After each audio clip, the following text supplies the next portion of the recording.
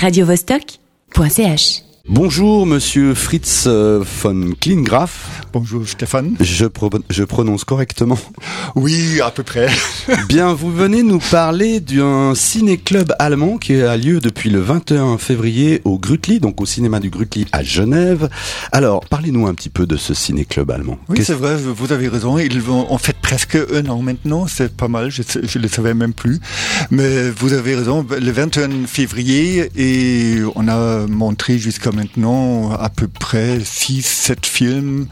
Ça veut dire des films plutôt récents, toujours de l'Allemagne ou de la Suisse alémanique.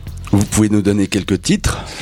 Par exemple, un des derniers films, on peut en parler plus tard, peut-être encore une fois, c'est Toni Erdmann. Toni Erdmann, c'est vraiment un film spécial qui est nouveau, qui est maintenant nommé pour le Oscar. C'est-à-dire un des rares films qui sont nommés pour le Oscar, et on a même un peu l'espérance qu'on peut gagner des Oscars cette fois-ci. Mais il y a un film suisse aussi qui est nommé pour l'Oscar étranger. On va être en concurrence, c'est super. Avec Isabelle Huppert, je crois. Ah non, c'est Jane Birkin. C'est la dame du TGV ou quelque chose comme ça. Ah, elle est encore vivante, Jane Birkin ? Oui, non, c'est Serge Gainsbourg qui est mort. Revenons au cinéma allemand.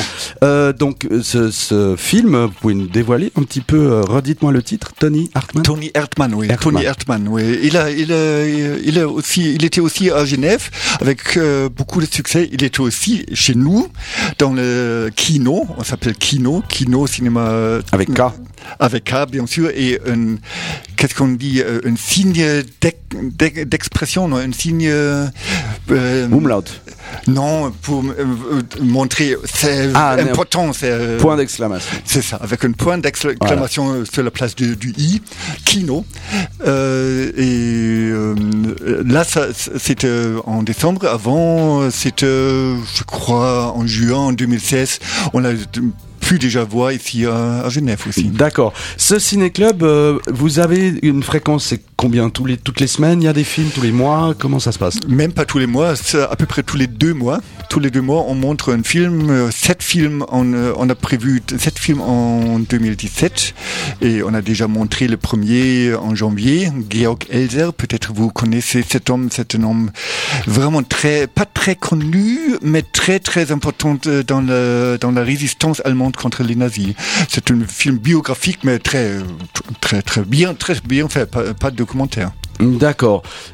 C'est comment dire, le cinéma allemand, on va reprendre la discussion tout à l'heure, mais le cinéma allemand, c'est un cinéma qu'on connaît en fait assez peu du côté francophone. Mais non. D'accord, oui, pourquoi c'est pas très connu? Parce que les films anciens, comme par exemple l'école des années 70, Wim Wenders, Volker Schlöndorff, Herzog, etc., ils étaient très connus. Et après la chute du mur, c'était aussi pas mal connu, comme Goodbye Lenin. On a parlé déjà ensemble de Goodbye Lenin. Là, c'était quand même connu. Mais vous avez raison, maintenant c'est peut-être un peu moins connu. Bien, je vous propose de faire une pause musicale. On écoute Blonde Redhead. This is the number of time I said I will. Alexis, vas-y.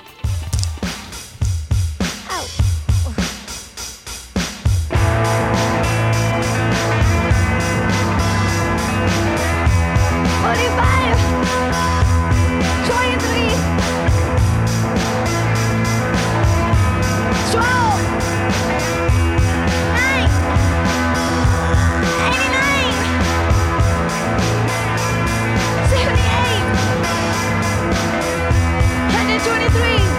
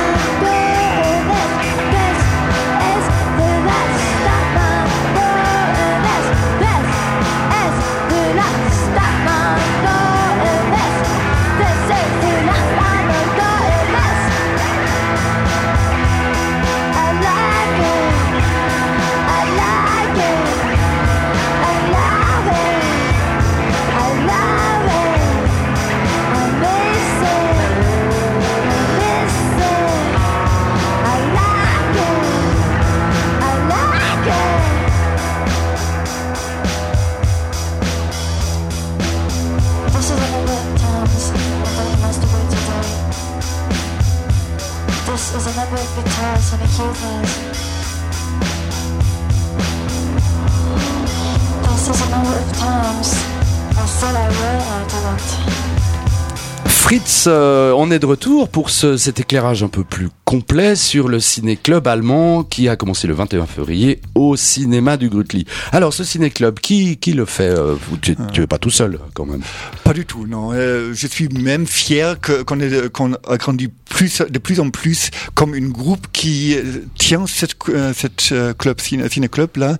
Et ce sont 5 organisations différentes. Il y a bien sûr les Grütli, c'est le plus important. Ils font le travail, ils sont super charmants et super bien.